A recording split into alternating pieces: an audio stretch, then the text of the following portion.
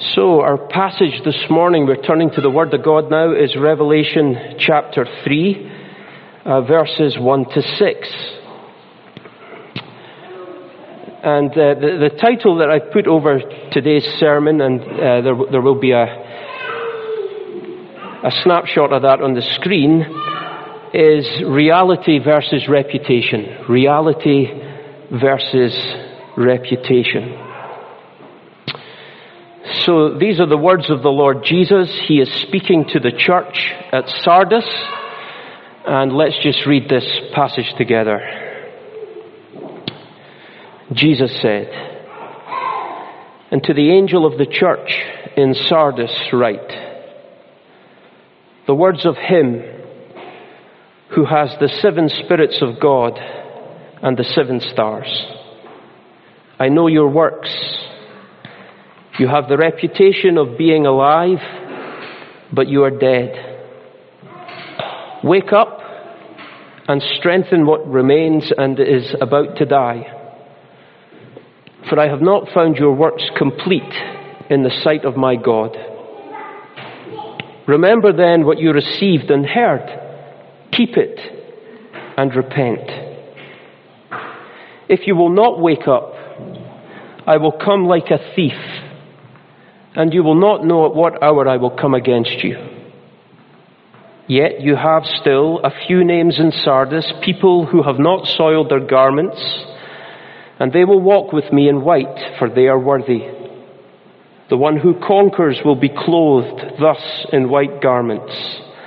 And I will never blot his name out of the book of life. I will confess his name before my Father and before his angels. He who has an ear, let him hear what the Spirit says to the churches." Amen.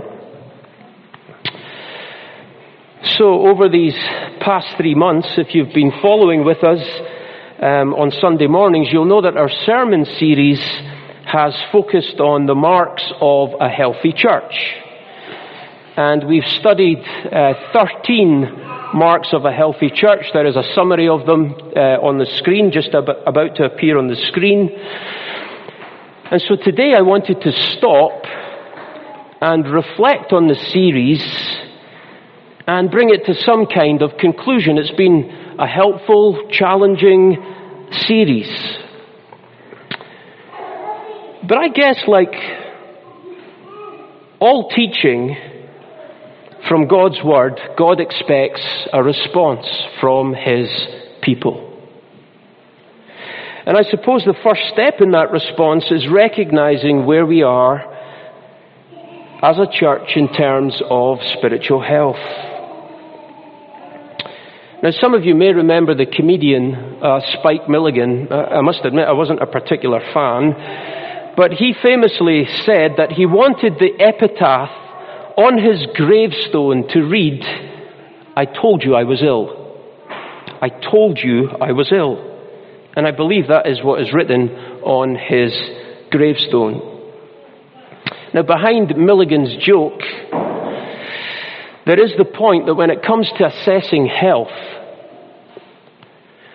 outward appearance is not always an indication of underlying health. A person may look healthy on appearance, but inside may have serious health issues. And I suppose it's the same when you're buying a car, a second-hand car. You know, my dad always said, look under the bonnet. And whenever I've bought a car, a second-hand car, that's what I've done. I've asked to see under the bonnet. Now, I have no idea what I'm looking for. The engine might not even be there, and I would still say, looks good. But I'm thinking that the car salesman is thinking he knows about cars. But it's the same principle when it comes to the health of a church, that appearances are not always an accurate indication of the health of a church. Neither is activity. For a true assessment of the spiritual health of the church, there is only one person who we can turn to, and that is Jesus. In Revelation chapters 2 and 3, Jesus is presented as the one who walks among his churches. He's the Lord of the churches, and he gives his assessment of the spiritual health of 7 churches that were in existence at that time. And to each church, Jesus says, I know your works. I know everything. Nothing is hidden from me. I know where you are spiritually.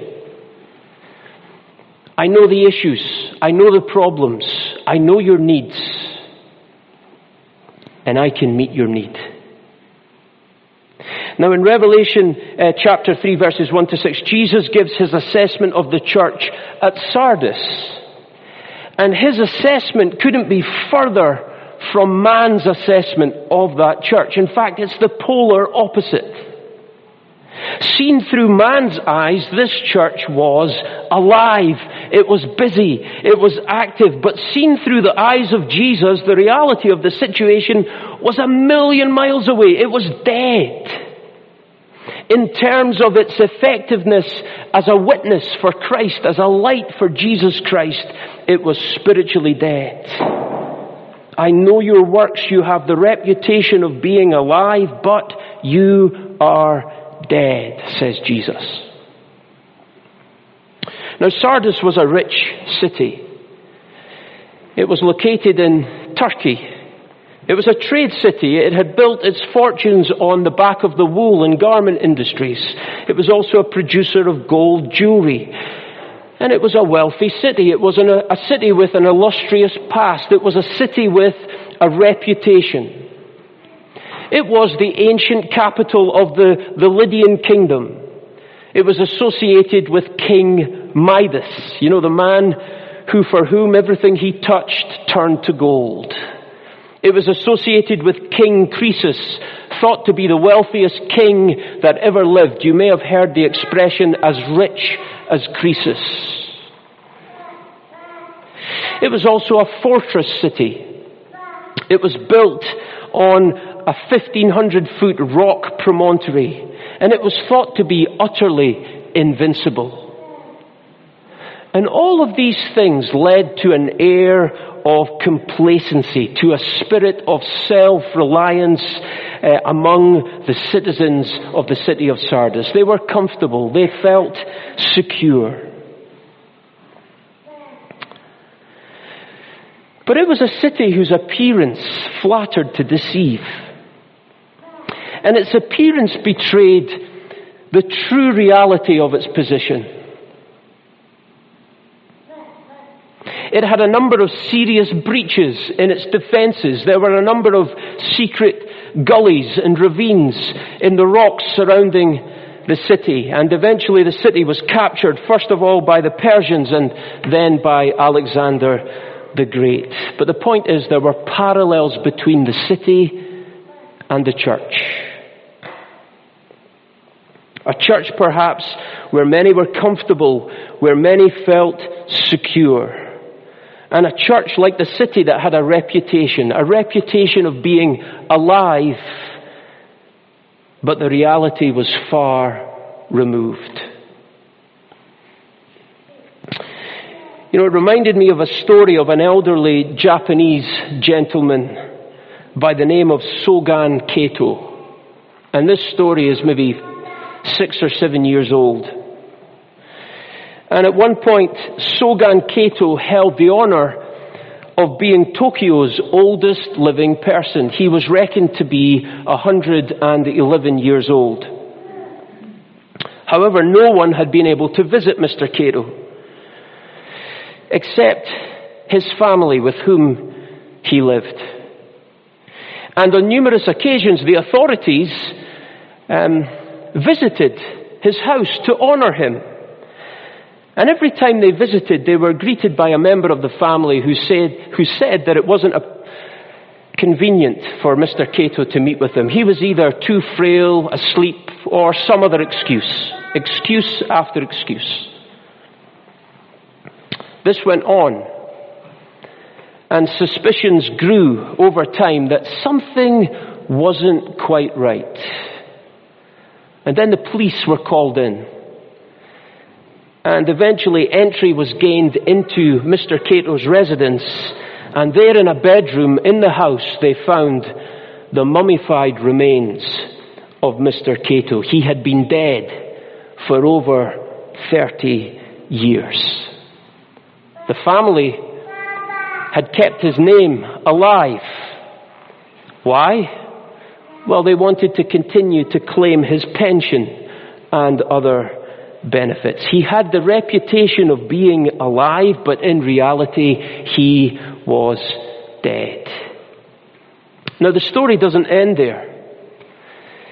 This sparked a wider investigation across Japan, which showed that there were over 250,000 cases of people believed to be over 100 years old, still claiming pensions and benefits, but the authorities didn't know whether they were actually alive or dead. And there were potentially thousands of Sogan Catos who had the reputation of being alive, but in reality were actually dead.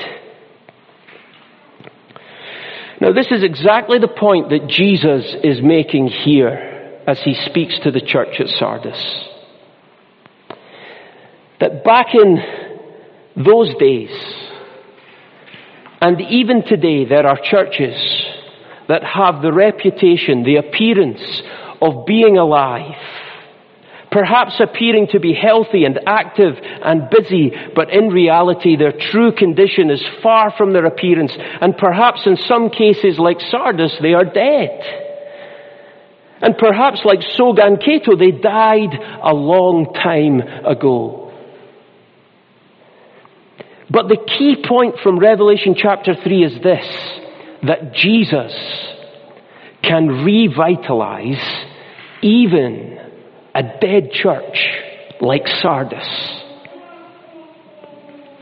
That no matter the underlying spiritual health of a church, if the members of that church are prepared to respond and to follow Jesus' instructions, there is potential for recovery and for revival. And the point I want to make from this passage today is this, that it's not for us to assess the health of Hebron, but it is for us as a church to ask Jesus to assess the health of Hebron and to seek him. Because all those marks of a healthy church, this is what it boils down to. This is the key to every mark of a healthy church. It is to be a church that is dependent on Jesus Christ. Paul in Ephesians 4, he reminds us that Jesus Christ is the life of the church.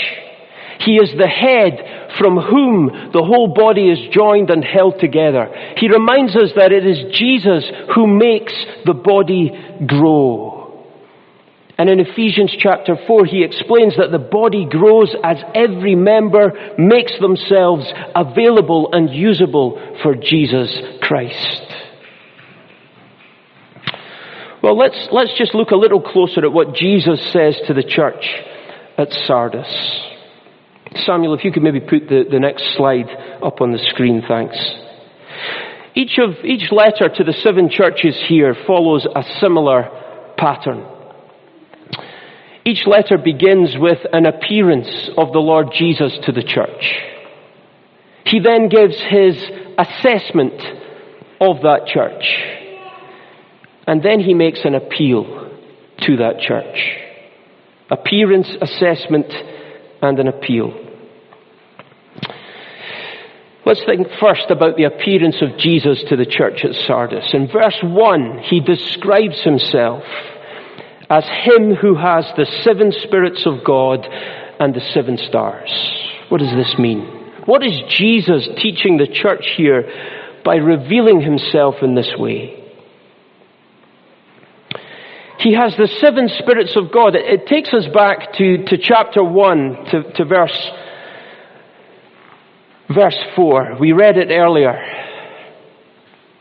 There is a reference there to the 7 spirits who are before his throne, before the throne of God. Now, these are not 7 individual spirits. It is a title of the Holy Spirit of God. Now, the number 7 in Scripture is used to signify completeness or perfection. You think of creation. You think even in the book of Revelation, the unfolding of God's judgment, and it's in a series of 7s. And so this title describes the completeness, the fullness, the perfection of the work and power of the Holy Spirit. He is a 7-fold Spirit. That's the idea. And it's Christ who gives the Holy Spirit to the church. He dispensed the Spirit at Pentecost. And so Jesus is pointing the church here at Sardis to His limitless power. Through the function and operation of the Holy Spirit, He has the 7 spirits of God. He also has the 7 stars.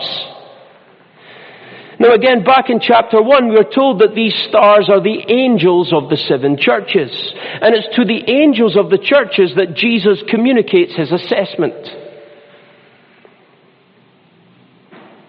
To the angel of the church in Sardis, write, says Jesus. It's to the angels that Jesus makes known the issues, the problems that He has identified in each of these 7 churches. Now here's the lesson. That whatever the problems, whatever the issues facing the church, no matter its scale, Jesus has the power to meet the need of that church. He has the 7 spirits of God and the 7 stars. That's the truth behind His appearance. Now He gives His assessment. I know your works. He is the omniscient God. He has perfect knowledge. Nothing is hidden from Him. He knows where each member is spiritually with Him. He knows the condition of each and every one of His churches. I know your works. No, this church had works. It had activity. That was not the problem. That was not the issue. You have the reputation of being alive, but you are dead. His assessment. Now His appeal in verse 2. And this is hugely encouraging. That even a church that Jesus describes as dead, He still cares. And He still longs for that church to be alive. For that church to be living with His power and in His vitality. And Jesus is still willing for that church to bear His light and to be a witness and testimony for Him. But there has to be a response. And so He makes His appeal, and there are 3 parts to His appeal. Verse 2. Here's the first part. Wake up. Wake up. Or be watchful. They had gone to sleep. Wake up. What a message for every church in our country. Perhaps COVID-19 has been the wake-up call that everyone has needed. Perhaps God has been revealing the underlying condition of His church and telling us that we need to wake up and repent and return to Him. Wake up. The second part of Jesus' appeal. Strengthen what remains and is about to die. Strengthen what remains and is about to die. It's really the picture of a fire. The picture of a fire that's dying out. The last embers are glowing and it's about to go out. And it needs that breath of air to come into the fire. I don't know if you've ever done that trick with a piece of newspaper, holding it in front of the fire, and it just sucks up the air underneath it, and it brings the fire back to life.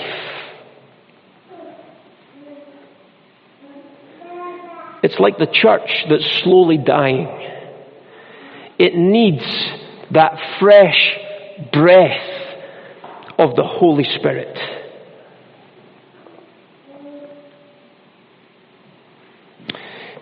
For, says Jesus, I have not found your works complete in the sight of my God. There is no power, there is no sense of dependency upon God. And now the third and final part of Jesus' appeal. It is a call, it is actually a command for the church to repent. Look at verse 3.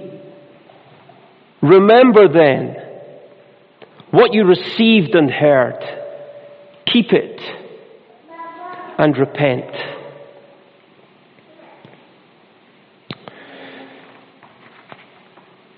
You know, Jesus commands 5 of these 7 churches to repent. There were 2 where he had no condemnation. This is a widespread problem. Jesus says, remember what you received and heard. Remember the truth that you were taught. Remember the gospel that you embraced. Keep it. Hold on to it. Defend it. Stand upon it. Build your life upon it. Keep it. And repent. This is more than just individual repentance. It includes that. It is the church coming together before God to repent collectively, to confess our sin, our weaknesses, our failures, to confess it before God and to seek His forgiveness. It's what we learned back in our study of Nehemiah. Remember, before there could be that rebuilding of the people of God, there had to be that collective repentance. Remember, Ezra read the law to the people in chapter 8. And then in chapter 9, the people responded to God's word. In the 24th day of the month, the people of Israel assembled with fasting, with sackcloth, with earth on their heads, and stood and confessed their sins and their iniquities. For a quarter of the day they made confession and worshipped the Lord their God. This is where spiritual recovery begins. And it may feel uncomfortable. But it's actually the best place to be. And it's the safest place to be. Look at the rest of verse 3. If you will not wake up, says Jesus, I will come like a thief, and you will not know at what hour I will come against you. So as we bring this series of the marks of a healthy church to a close, and we've looked at 13 marks of a healthy church, there should be a 14th. And it's a church that is prepared to repent and confess its sin before God. And at the end of this series, it is good to bring our focus back to Jesus Christ, because it's not for us in a sense to assess the health of this church, it's for Jesus, and it's for us to respond to Him. He is the one who walks in the midst of His church, who knows the true health of this church and every church, and it's for us as His church to seek Him. He has the 7 spirits of God. His power is limitless. He knows our needs, and He alone has the power to meet our needs. This is where true revitalization begins. It is the starting point. And before a church can stand, surely it has to be on its knees, in prayer, in worship before Jesus, and in repentance before God. You know, at some point in the coming weeks, there will be a return to church prayer. Now that we can meet in person. And we want to do that with a series of themed, focused prayer events, which will include church repentance. We need to lay the foundation in prayer. Jesus says to this church today, he who has an ear, let him hear what the Spirit says to the churches. May God bless his word. Let's close in prayer.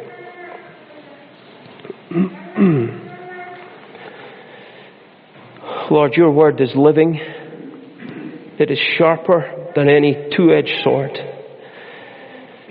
Father, we think of what we've learned over these past months from Nehemiah, from the marks of a healthy church, from your word today. Lord, we pray that we would respond to your voice. We bow before the Lord Jesus. He is head of the church. He knows our works. We acknowledge that he alone can meet our need. Lord, we confess our sins before you. For any sense of self prevalent among us, self-reliance, self-dependency, self-worth. Lord, may we truly understand that our dependency and reliance is upon Jesus. Without you, we can do nothing. Lord, may the breath of your Holy Spirit blow into all of our lives. And may you set this church ablaze for your glory. Help us, we ask. In the name of the Lord Jesus. Amen.